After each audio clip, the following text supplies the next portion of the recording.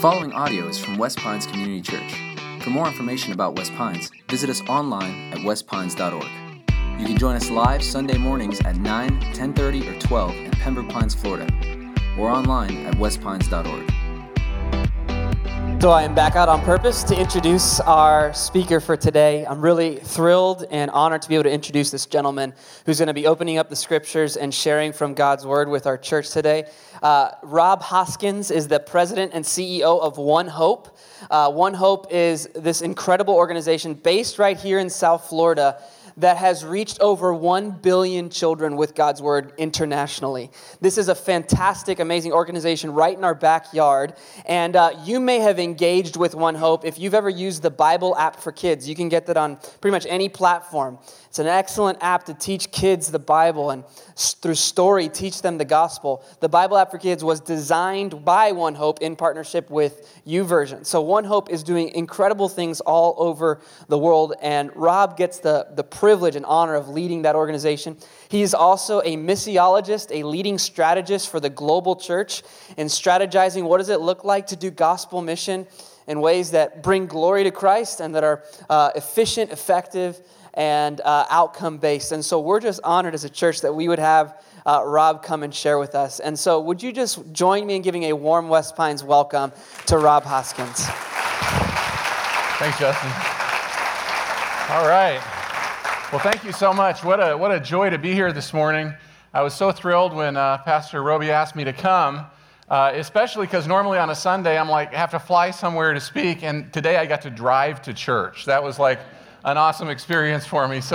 And just so enjoyed just getting to know people already, and what a friendly atmosphere, incredible presence of the Lord in this place, and so privileged to be able to share during this season of visionaries.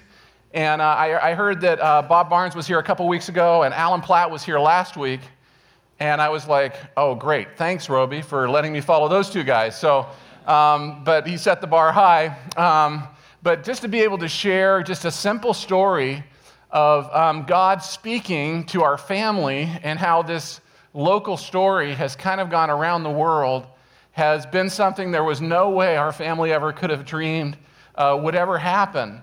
And it's just a wonderful example of how God can use any of us that are open and willing to hear God's voice this morning. And I hope that's what He does in each one of your hearts as you hear what God's done in our lives, and what He's doing to reach children and young people all over the world. And there's not enough time to share with you all that's going on with One Hope. I was grateful for Justin sharing a couple of things like Bible app for kids, but there's a lot more information on the table out there, and some resources for you as well, because it's not just about reaching kids on the other side of the world. How many of you know our kids right here in Broward County need Jesus this morning?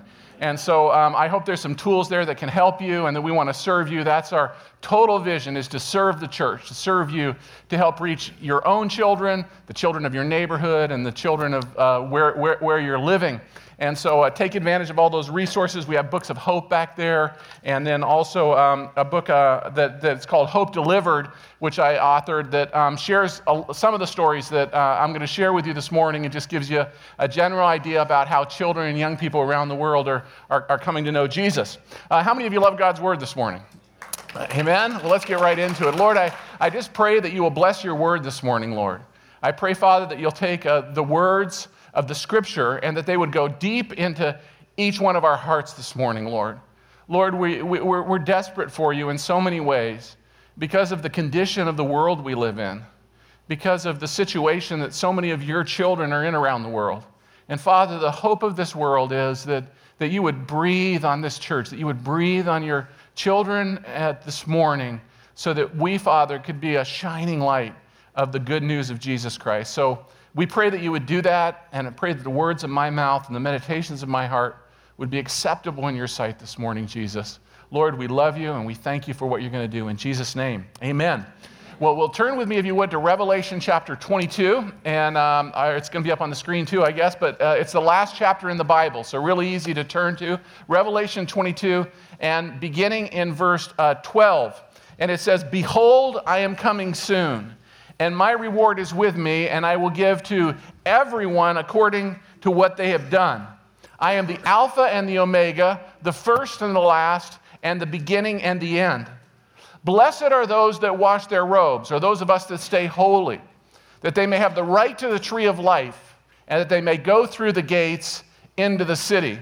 Now, I want us to see what Jesus is showing us here. He's showing us a walled, a gated city, and inside the gates of that city are all of those of us who have accepted Jesus as Lord and Savior. If you've accepted Jesus this morning, you're not waiting for some future dispensation to enter the kingdom of God. If you've accepted Jesus, you are in the kingdom this morning. But then it says, on the outside of this great city, see that with me this morning, are the dogs, those who practice magic arts, the sexually immoral, the murderers, the idolaters, and everyone who loves and practices falsehood. I want you to see that with me. On the outside of this great city called the kingdom of God are all of those people who either have rejected Jesus as Lord and Savior, but also all those who have never once had an opportunity to know who Jesus is. They are on the outside of the gates of the city. They've not tasted what you and I have tasted. They haven't experienced the joy that we just experienced in worship. They haven't experienced the peace of God that each one of us have in our life. And if we believe God's word this morning, then they do not have the right to eternal life that we have. But I love what the next verse it says. It says, but I, Jesus, have sent my angels to give you this testimony for the churches. I am the root and the offspring of David and the bright and the morning star. And the Spirit and the bride. Who's the bride this morning? The church, us, that's right. And what do we say? We say, come. And let him who hears say, come. And whoever is thirsty, and whoever is on the outside of the gates of the kingdom this morning, they are thirsty. Let them come.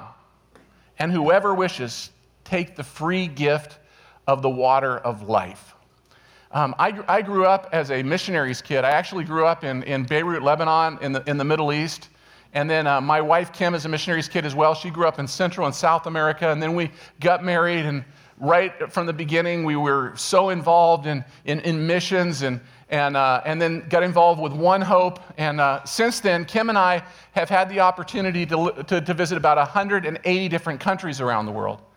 And in those countries that we have visited and the backgrounds that we come from, Kim and I find that everywhere we go, that people are exactly the same. Now, at first, it doesn't seem that way. You go into this new country, into a new culture, and sometimes just about everything seems different. You know, they're wearing different clothes, they have different customs, they speak different languages, they eat different food. I remember I was in a place called Madagascar, which is an island off the coast of Africa, and I was conducting a One Hope campaign, and after one of the meetings, one of the pastors, the national pastors, came to me. He said, Brother Hoskins, would you come to my house for dinner tonight? I said, yes, I'd love to. And so I made my way over to his house, and his wife had prepared this big meal, and I sat down and I began to eat what was on my plate. And as I was eating this one particular dish, I was thinking in the back of my mind, this is the worst chicken I have ever had in my life. I mean, it was sort of tough, it was hard, it was kind of like sinewy. I mean, every bite I took, I was like biting through nerves to try and get it down. So I started analyzing a little bit closer what was on my plate, and as I did, there were certain limbs there that I didn't recognize. These were not parts I had ever seen on a chicken before. And so I said, Pastor, I said, is this a chicken or is this rabbit that we're eating tonight? He said, oh, no, brother. He said, you be eating baked cat. And I thought, I'd be losing it all over your dining room table right now. I mean, it was bad. It wasn't that bad. It just tasted sort of frisky, you know. I mean, Wow, I'm getting a lot of nasty looks from the cat lovers in the crowd right now. You're going to talk to me after the service probably. But some of you know if you've traveled, you know what I'm talking about. I mean, you go into a new country, into a new culture, everything's different, your stomach's churning around, your head's spinning, you know, you're wondering if you're going to survive. But after you've been there for a while, and after you begin to build relationships with people, you realize they're exactly like we are this morning. They have the same needs, the same desires, the same hopes, the same expectations for their lives that you and I have. And Kim and I find that it's especially true about children and young people. Everywhere we go in the world, they are the same. And as our world grows smaller and smaller, which it's doing every day because of transportation and education, communication, technology, our world is growing smaller.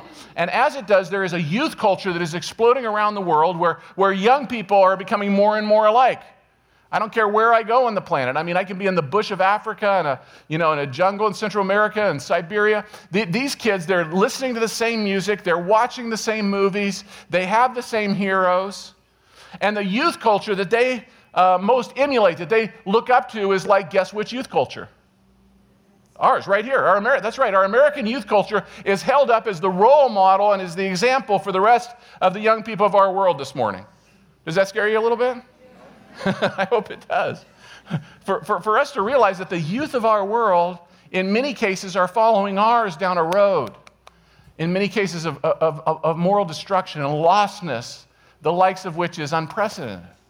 I mean, we brought up this generation to believe that they have to go out there and experience life.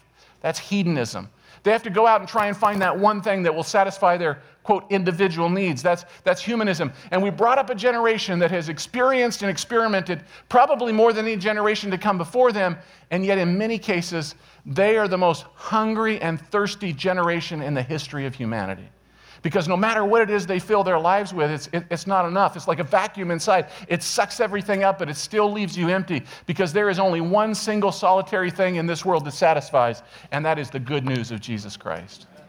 And that really, in a nutshell, is what our ministry is all about today. It is about taking the only thing in this world that satisfies, the good news of Jesus Christ, and making it available for everybody on the outside of the kingdom, including the nearly 3 billion people this morning who have never once had an adequate witness to who Jesus is. And it was this passage of Scripture that my dad was praying about in the book of Revelation, and we were in the city, and the Lord told him one day as he was praying, he said, "Lift up your eyes and look over the walls of the city of God." And Dad said as he did, he saw something he'd never seen. He saw lost humanity. He saw 3 billion people as far as his eye could see. But for the first time, he saw children and he saw young people. And he saw how the enemy was fashioning his weapons of warfare against the next generation more than ever before. You see, Satan is not omniscient. He doesn't know the future. But he knows if he can capture the heart and mind of young people that he can have them forever. I'm sure you know as Christians this morning, 75 to 80% of all believers accepted Christ before the age of 18, most of them before the age of 14.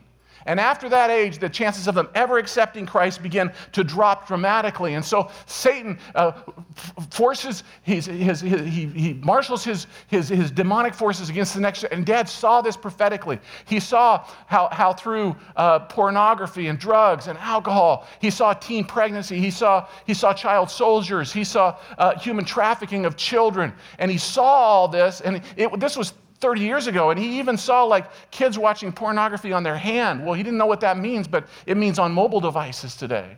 And now we see that just 15 years ago, the average 12-year-old only had about 5 or 6 exposures to hardcore pornography. Today, the average 12-year-old has over 1,500 exposures to hardcore pornography. You see, the enemy is targeting the next generation as best as he possibly can. As my dad saw this, his heart was broken, and he just began to cry out to the Lord. He said, "Lord, what am I seeing? And what do you want me to do?" You see, that's where vision, as a visionary, starts. It starts with a broken heart for the things that break God's heart. And he said, "Lord," and the Lord said, "The only thing that will overcome these lies is truth, and my word is truth. I want you to take my word, and I want you to give it to every child in the world." When the Lord shared that with my dad, he was just overwhelmed. He called me. I was in seminary at the time. I remember I came home, and Dad would just be walking in the mall. He'd see a kid. He'd just start weeping because God was breaking his heart for kids. And as a family, we began to pray and say, "Lord, how could we give your word to the children of the world?" And the Lord spoke to us and said, "You'll reach the children of the world, and you'll do it through leaders." And so we didn't know exactly what that meant, but we had a Spanish publishing house, and we were producing Bibles in Spanish. So we decided to take our best leather-bound Spanish Bible and send it to the top 50 leaders of every country in Latin America, to the president, the vice president, the head of education, the leading military people, the leading business people. And inside of that Bible, we just put a simple letter. We said, this Bible comes to you from friends in America. We're concerned about you. We're concerned about your nation. We believe this is God's word. We believe it is the hope for you, the hope for your nation, the hope for your children, and we are praying for you. And incredibly, these world leaders began to respond. They began to write to us. They began to contact us. We got a letter from the Minister of Education from the country of El Salvador. He wrote, he said, thank you for sending me this Bible. He said, I've begun to read it, and he said, I now believe that it is the Word of God. He said, I am responsible for the children of my nation. Our country is in the midst of a horrible civil war, and it's the children that are suffering the most. And then he asked us a question. He said, would it be possible for you to provide a Bible for every child in the public schools of our country? Now, I don't know about you, we got kind of excited about that. I mean, here we live in the States, our kids can hardly take a Bible to their school anymore. And here was a minister of education asking if we would come and give the word to all the kids in all the schools. Well, my dad's a very excitable guy. I mean, he took that letter and he read it out to our whole office, and he was literally jumping up and down and shouting and going crazy. And he turned to his assistant. He said, send that man a fax and tell him we'll send a Bible to every child in El Salvador. And he continued to shout and jump around and dance around. Secretary came back in. She said, Brother Bob, how many kids are there in El Salvador? He said, I have no idea. She said, I think you better find out. We just promised them all a Bible. We found out there were 986,000 kids in that country. Wow, yeah, except we weren't laughing. I mean, because we didn't have, the $500,000 we needed to send them all. But how many of you know when God puts a vision in your heart, he'll always make a way for his people. He will always make a way. He'll always make a way because it's his vision. And so we said, Lord, as you help us. And then we thought, what do we want to send these kids? You send the kid big black leather Bible. I mean, that's pretty intimidating. I mean, for adults, much less a little kid. You start out in Genesis, that's a good story. But then there's some pretty weird stuff going on in Adam's family. And then there's, God says, go in the village, kill everybody, men, women, boys, and girls. This is hard stuff for theologians, much less a little kid, what do we want them to know first? We wanted to know that God had a plan for his life, that he created them, that Jesus loves them. And so where is that? It's found in the Gospels, the good news. And so what we did is we just took the Gospels, Matthew, Mark, and Luke, and John, we harmonized them, put them in chronological order, took out the chapter and verse so that it read straight through like a story. The most exciting story there's ever been. What's more exciting than the story of Jesus? We have heard the story so much. We've almost grown callous to it. We've grown used to it. But for someone who's never heard it before, it is the greatest story of a loving Heavenly Father who created us for a reason and a purpose, who sent his own Son so that we might have life and have it abundantly and eternal life. And so we put it all together and we called it in Spanish, El Libro de Vida, what became the Book of Hope. And it's an amazing story how God began to touch people's hearts when they heard about this opportunity. And people like you began to respond. And we printed our first 1 million copies of the Book of Hope. Now, this is just one copy, but I want you to try and imagine what 1 million of these look like. It would more than fill this building from top to bottom. It was 9 40-foot sea containers, 256 tons of God's Word. How many of you know there's a little power in 256 tons of God? There is. And so we put it, we brought it down here to Miami and put it on a ship. It went to Guatemala. We had 9 tractor trailers waiting. They went overland into El Salvador. We had told the church, we had mobilized the church, and the government had said, we can hand out these books for you. And we said, no, we want to do that because we believe that the local church is the hope of the world. And so the church was ready. They had a letter from President Duarte giving them permission to go into every single public school in the country. And in the midst of a war, the church went out. They began to go to they went everywhere. They went up every hill. They went down every river. They went into the city. They went into the jungle. And as they began to give out God's word in those schools, an amazing thing began to happen. The principals, the teachers began to ask them, is this all you're going to do is just give the book to the kids? Can't you tell them what's inside the book? And your brothers and sisters in El Salvador had the chance not only to give God's word, but to stand up in every public school, proclaim the name of the Lord, give their testimonies, give altar calls to an entire generation of young people in the nation of El Salvador. Can you say praise the Lord with me this morning? God gives us He gives us a vision. But we see such a small part of it. What does his word say? He is able to do exceedingly abundantly above all that you and I could even dream or imagine. And that's what we saw in El Salvador. Most of these kids in that poor country, this was the first book they owned that they could take home with them. And grandparents began to read it to little children. Young people began to absorb. They began to follow our teams to the church. The whole nation was infected with the Word of God. Now, what happens when a nation receives the Word of God? You know what's going to happen. God's word promised us what would happen. Wherever we are faithful to preach his word, to proclaim his word, to publish his word, what does he say? He said, that word will never return unto him void. It would always accomplish the task for which it was sent. And that's what we saw in El Salvador. Such a response to the gospel. So many children and young people coming to the Lord. We said, Lord, if we could do this in El Salvador, why not in Guatemala? Why not in Argentina? Why not in Colombia? Even Spanish, why not in French and Portuguese and Tom? Why couldn't we do what you said, Lord? Why couldn't we take your word in the most simple form possible and give it to every child? And God began to stir that vision in our hearts. 2,000 years ago, Jesus gave us the command, you go into all the world, you preach this good news. And yet 2,000 years later, people are still waiting. I remember a prayer my dad would pray when we were in the Middle East as missionaries. Oh, God, open the door. And what we saw is God is willing to open a door. You see, the problem with our world being reached this morning is not open doors. God's out in front of his church. He's waiting for his church. And these world leaders President Pinochet in Chile contacted us after he heard what happened, asked us to come, and then the President Daniel Ortega in Nicaragua. You say Pinochet in Chile, wasn't that guy a fascist dictator? And Ortega in Nicaragua, isn't he a communist, you know?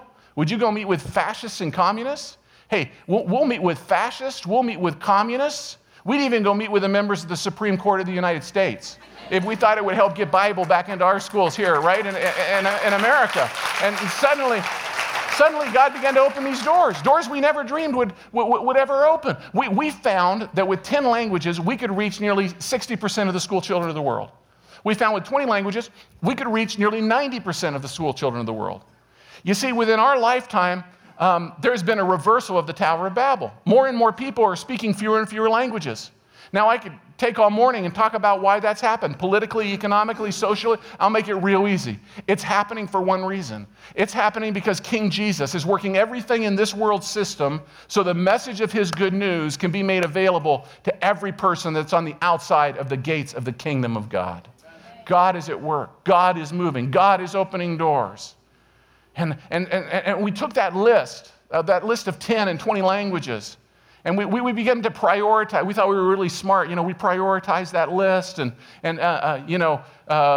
we put all the easy languages up at the top of the list, and all the impossible languages, you know, the Muslim, Buddhist, Hindu, communist countries were at the bottom, you know. How many of you know we make our list and God makes his list? And they don't often look an awful lot alike, do they? I mean, God blew our list out of the water. Suddenly, places we never dreamed began to open their door. I remember I found myself in the office of the Minister of Education for the former Soviet Union. I mean, Russian was way down at the bottom of the list, but God began to touch our hearts, and he began to speak this vision, and here I was, and this was still when there was an Iron Curtain. You remember the evil empire, the Soviet Union. We had pastors in prison for even owning one copy of God's Word. And here I was sitting in the office of the Minister of Education, and I was sharing with him about the Book of Hope and what it was doing for kids in other countries. He stopped me. He said, excuse me. He says, do you know where you are? He says, this is the Soviet Union. He said, for 70 years, we have taught our children and our young people to believe in something that no longer exists. We have the highest alcoholism rate in the world. The average Russian marriage will only last 2.5 years. The average Russian woman will have 2 abortions in her lifetime.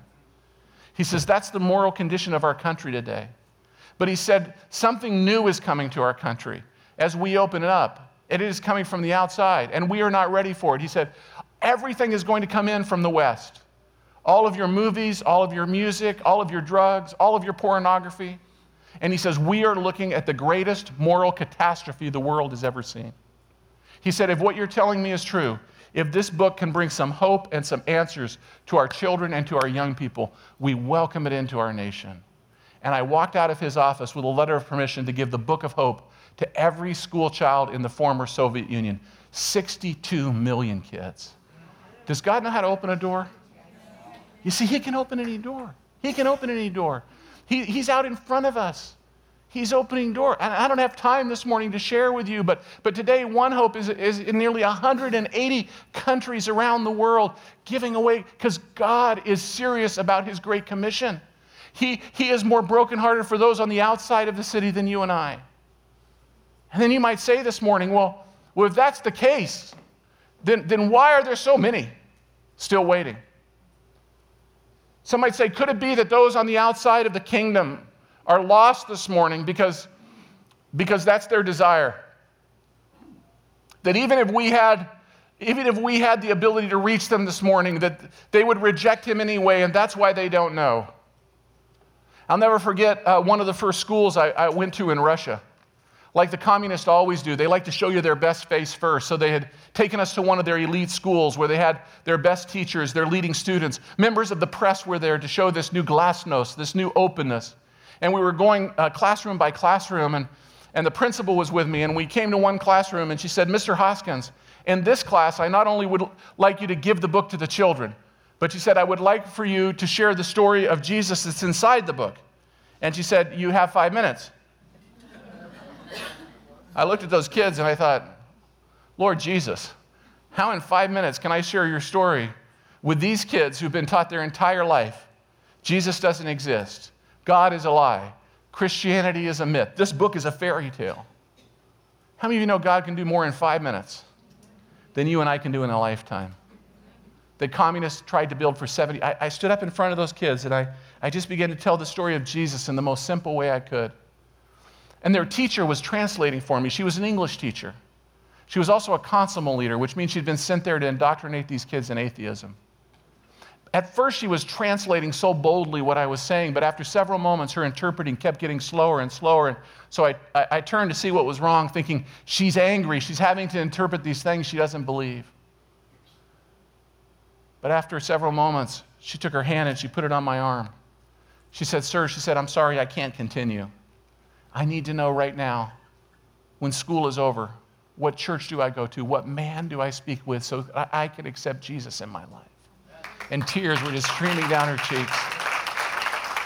I said, ma'am, I said, you don't need to go to a church. I said, you don't need to speak to a man. I said, if you want to, right here, right now, you can accept Jesus in your life.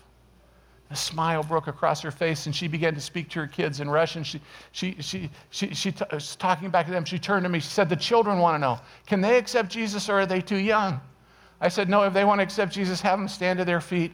And 32 out of 32 12-year-olds stood to their feet in the center of Moscow and bowed their hearts and gave themselves to their Savior, Jesus. Hallelujah. You see,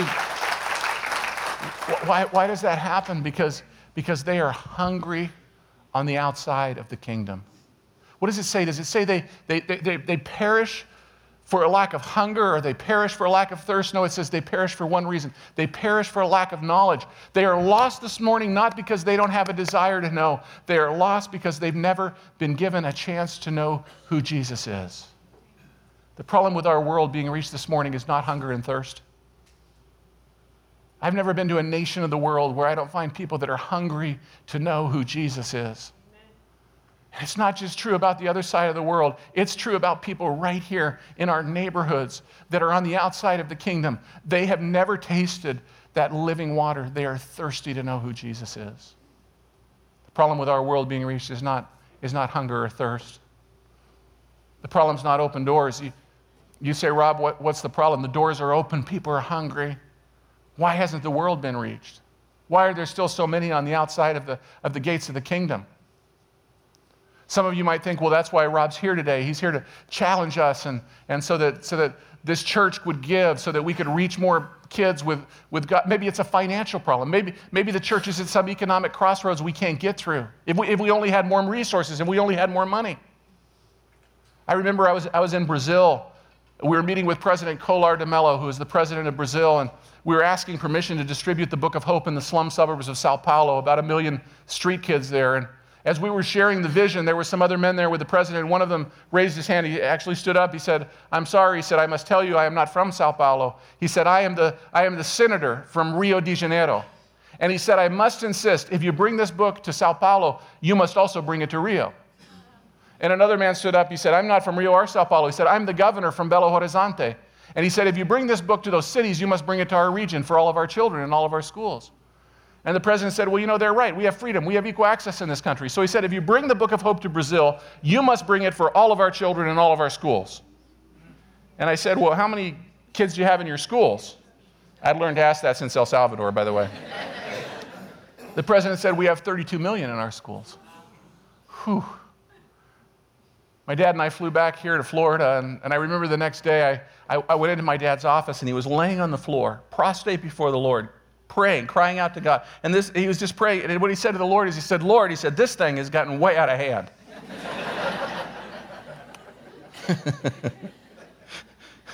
Don't you love it when it gets out of hand? And what he said to the Lord is, he said, Lord, you know, when it was a couple thousand here and a couple thousand there, we could handle it.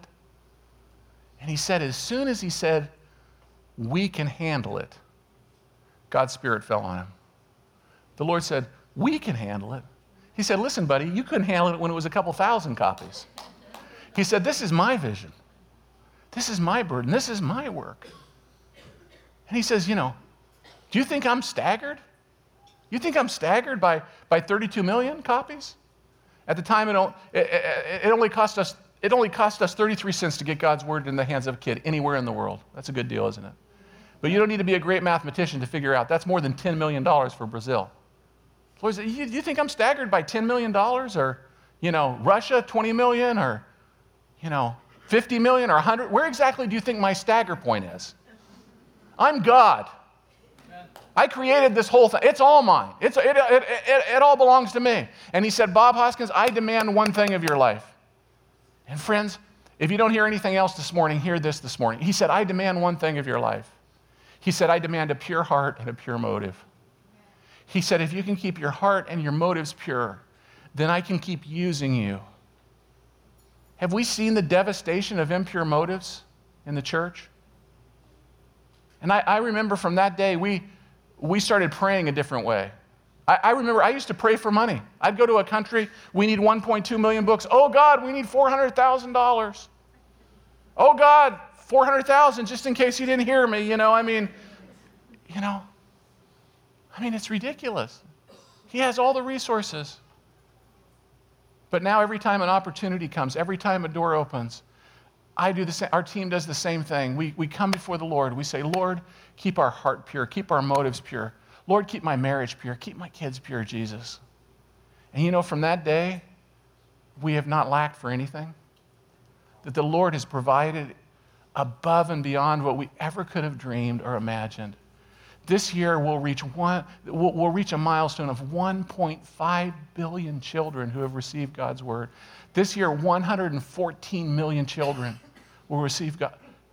There's no way we could have ever done that. Only God can do that. But friends, God can do anything. No matter what vision he puts in your heart, where God gives the vision, he will provide the provision. That's his promise to you. The problem with our world being reached this morning, friends, is not money. There is more resources. There is more resources in the pews of our nation that we could reach this world 10, 20, 30 times over. God has blessed us. You see, our problem isn't money. Our problem isn't resources. I remember I was driving to work one day, and I live over near Coral Ridge, and our offices are in Pompano, and it's just a short drive, about a 10-minute drive to work every morning. And when I drive to work, I just turn off everything, and I just spend time in prayer, and I was just praying on the way to work, and I stopped at a stoplight, and as I was sitting there praying, I felt the Holy Spirit speak to me, and he said, Rob, I want you to take a right turn. And I said, okay, Lord, take a right turn in my work, in my ministry, in my marriage. And the Lord says, no, stupid, just take a right turn at this light. Just turn right here, This is a great visionary, go right. So I turned right, and I found myself in a neighborhood I'd never been in before. It was right across the street from our office. I found out later the neighborhood was called Avondale. And it was one of the 7 most at-risk neighborhoods in Broward County, I found out later. Crime and violence, and it was on that morning the Lord just set me up. As I was driving along, this transvestite prostitute walked out in front of my car. I had to slam on my brakes. I saw a drug deal go down that morning. I saw kids that should have been in school that weren't in school with single moms. And I just pulled my car over to the side of the road. And here was this neighborhood right across the street that I had never seen before. And the Lord spoke to me and said, you're reaching kids all over the world, and you don't even see these kids that are right here in front of you. Open your eyes. Open your eyes. And I was just weeping and crying, and I went into the office. I called everybody in the office. I said, guys, we've got to reach out to this neighborhood. Friends, there are people all around us this morning, in our neighborhoods, in Broward County, who are desperate to know the good news of Jesus Christ. And there are open doors that he's waiting for you to just walk through. If you'll just walk towards those open doors, he will fling them open so wide. And there are people on the other side that are hungry and thirsty to have the living water that you and I have this morning. And guess what? As you do that in faith, God will give you more than you need. More than you need. I mean, he will provide you everything you need, not just money or finances or resources. He'll give you boldness. He'll give you the right words to say. He'll give you everything you need. You see, the problem with our world being reached is not open doors. It's not hunger. It's not resource. The problem is the same as it's been for 2,000 years. The problem is obedience. And if we will be obedient, we will see God do exceedingly abundantly. That first drive, taking that right turn in my life, taking that right turn right there into that neighborhood was about 10 years ago. Today we see Avondale thriving as the churches have gotten involved in that community. Right in our global headquarters, nearly 500 of those kids come to school in our building. Of the 700 kids in Avondale, 500 of them are right there in our building. God can do it. I think I learned obedience for the first time in my life in the city of St. Petersburg in Russia. We were there with a team of people like you, and we as I said, we had permission to be in the schools, and we were handing out the books of hope, but it was a holiday, and so one day the schools were closed, and so I went to George, this Russian pastor we were working with, and I said, George, what are we going to do today? He said, I've organized for you to go into the children's hospital. So we began to go into these children's hospitals, and what we saw there it would disgust you this morning. I mean, we saw them wrapping these kids with dirty bandages. They were using syringes 20 and 25 times a piece. And we were praying with these kids, and we were telling them how much Jesus loved them. We were giving them God's word. And we'd done 2 of these hospitals, and we got in the bus, and we were headed back to our hotel. No one was saying anything, and I could just hear people weeping on the bus. Because friends, but for the grace of God, that's our kids. And we were going back, and George, this Russian pastor, turned to me. He said, Rob, he said, can we go to one more hospital? And I said, George, I said, it's really late. I said, this team is exhausted. I said, we've got one more day in the schools tomorrow, and then we've got to go home. And he'd always been very soft-spoken, very quiet, but he actually took my hand, and he said, Rob, he said, please, can we go to one more hospital? And I said, well, George, if it's that important, I said, yeah, we will. He turned the bus around. We headed the other way. He began to explain. He said, the place where we're going is the largest mental institution in the communist world. And he said, it's a ward for children. And he said, I believe this is where communism is the strongest. These psychiatrists believed that through what they believed, that they could somehow alter the minds of these kids and make them better. And he says, we don't even have permission to go into this place. So we pulled up outside, and he went in to speak to the director, and we began to intercede on the bus. And he came back out several moments later. He said, I spoke to the director. He's going to allow us to come in because the mayor has invited you to the city. But he said, we cannot speak to any of the children. All we can do is put the book of hope on the bedstand tables, and we have to leave as quickly as possible. I said, that'd be fine. I got out of the bus, and I went up the stairs, and the moment I went through the doors of that institution, I felt a spiritual darkness and oppression come over me like I've never experienced in my life. And I grew up in the Muslim world. I know what darkness is. But this was something so evil and so demonic, and the team began to feel what it was these 70 years of oppression.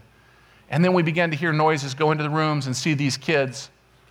Many of them were restrained so they couldn't hurt themselves. Some of them were crying out. They were oppressed. And we couldn't even talk to the kids, but we began to take God's word. We began to set it on those bedstand tables. But inside of our spirit, we began to do war for that place. We began to come against 70 years of bondage and oppression and depression in that place. And as we were praying for those kids, God began to break our hearts. And tears were just coming down my cheeks as I came out of one of the last rooms. I was headed down to the hallway to the last room, and I looked up, and my eyes met the eyes of the director, this communist psychiatrist. And he had this puzzled look on his face, and And he stopped me and he said, "Sir," he said, "the room where you're going into is where our most serious cases are." He said, "These kids have been here for a long time, and I've been able to do nothing with them." He said, "I can't help but notice how much you people seem to love our children." He said, "I hear there are some spiritual people with you." He said, "Would it be possible for them to pray with the children that are in this room?" And I said, "Sir, that's why we came here today. That's why we came." I went in and I saw the 30 most depraved kids I'd ever seen in my life. These kids were between the ages of 13 and 18 years old. Their bodies were twisting and writhing around. They were crying out, almost like they were uncontrollable. I asked the team that was with me to form a circle around those kids, and we just began to reach out and lay hands on them and pray for them in the name of Jesus. And for about 15 minutes, we were interceding over those kids, and the noise level was so loud. And after about 15 minutes, something just rose up inside of me. I just cried out. I said, "Lord, you are the Prince of Peace. God, bring your peace to this place." And it wasn't but a couple minutes later, it was like a wind that came over our backs, and God's presence, his peace began to fall on us in that room. And if you don't believe in spiritual warfare, let me vouch for you, it is the realest thing there is in this world. And as God's presence began to fill that room, everything began to change. I noticed the boy I'd been praying for, he began to grow still. I noticed the noise level in the room began to come down. I opened up my eyes to see that out of these kids who were oppressed and depressed and possessed, that tears were flowing down their cheeks as they felt the presence of their Heavenly Father for the first time in their lives. And his presence began to fill that place. And I looked over and I saw George, the Russian pastor. He was over in the corner. He was huddled over a boy I found out later was 13. And this pastor, his body, he was just weeping uncontrollably. It was like his body was shaking as he was praying. And I thought to myself, he looks strange, he looks bizarre. And the Lord spoke to me and said, "Rob, that's how I feel. That's how I feel about all of my children who've never had a chance to know who I am." And I moved over to where that pastor was, and I laid my hands on his back as he was praying, and it seemed like I prayed for such a long time. And finally, he looked up and noticed I was there, and he said, "Rob," he said, "you don't even know why I brought you here today." But he said, "This boy is my son."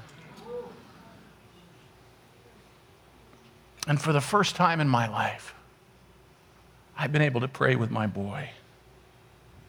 And man, the Spirit of God just fell on me. And the Lord said, "Rob, you are the salt of the earth. You are the light of the world. Let your light shine before men and boys and girls and men and women so that they can see who I am." In West Pines, Jesus is waiting for us to be salt and to be light. To be salt in this world that has lost all of its savor. To be light in a place that is in such darkness. And maybe you're here this morning, or maybe you're watching online, and you'd say, "Rob, I don't even know if I'm in the city." Maybe you've never accepted Jesus Christ into your heart as Lord and Savior. Friend, I've got good news for you this morning. Jesus is at the gate of the kingdom. His arms are open wide. He's saying, "Come. Come to me.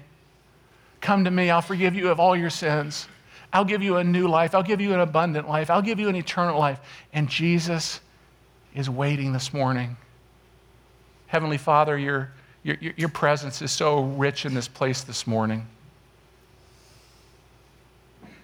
And Lord, I pray that if there's anyone that's watching, if there's anyone that's here in this sanctuary this morning, and just in the stillness of this moment, Lord, they would be honest, and maybe they've never asked you to come into their heart, or maybe they did a long time ago, but Lord, they've drifted away from you. And you'd say, "Rob, I don't even know. I don't even know if I'm in the kingdom." I want you to know Jesus is waiting for you this morning. His desire is that you would drink of this living water, maybe for the first time, or maybe drink of it again. And if that's you this morning and you're here, I just want to pray for you. And I want you to pray this simple prayer with me. It's so simple. All you have to do is to pray this with me now and just say, "Lord Jesus, I need you in my life. Lord, forgive me of my sins. Lord, give me a new life.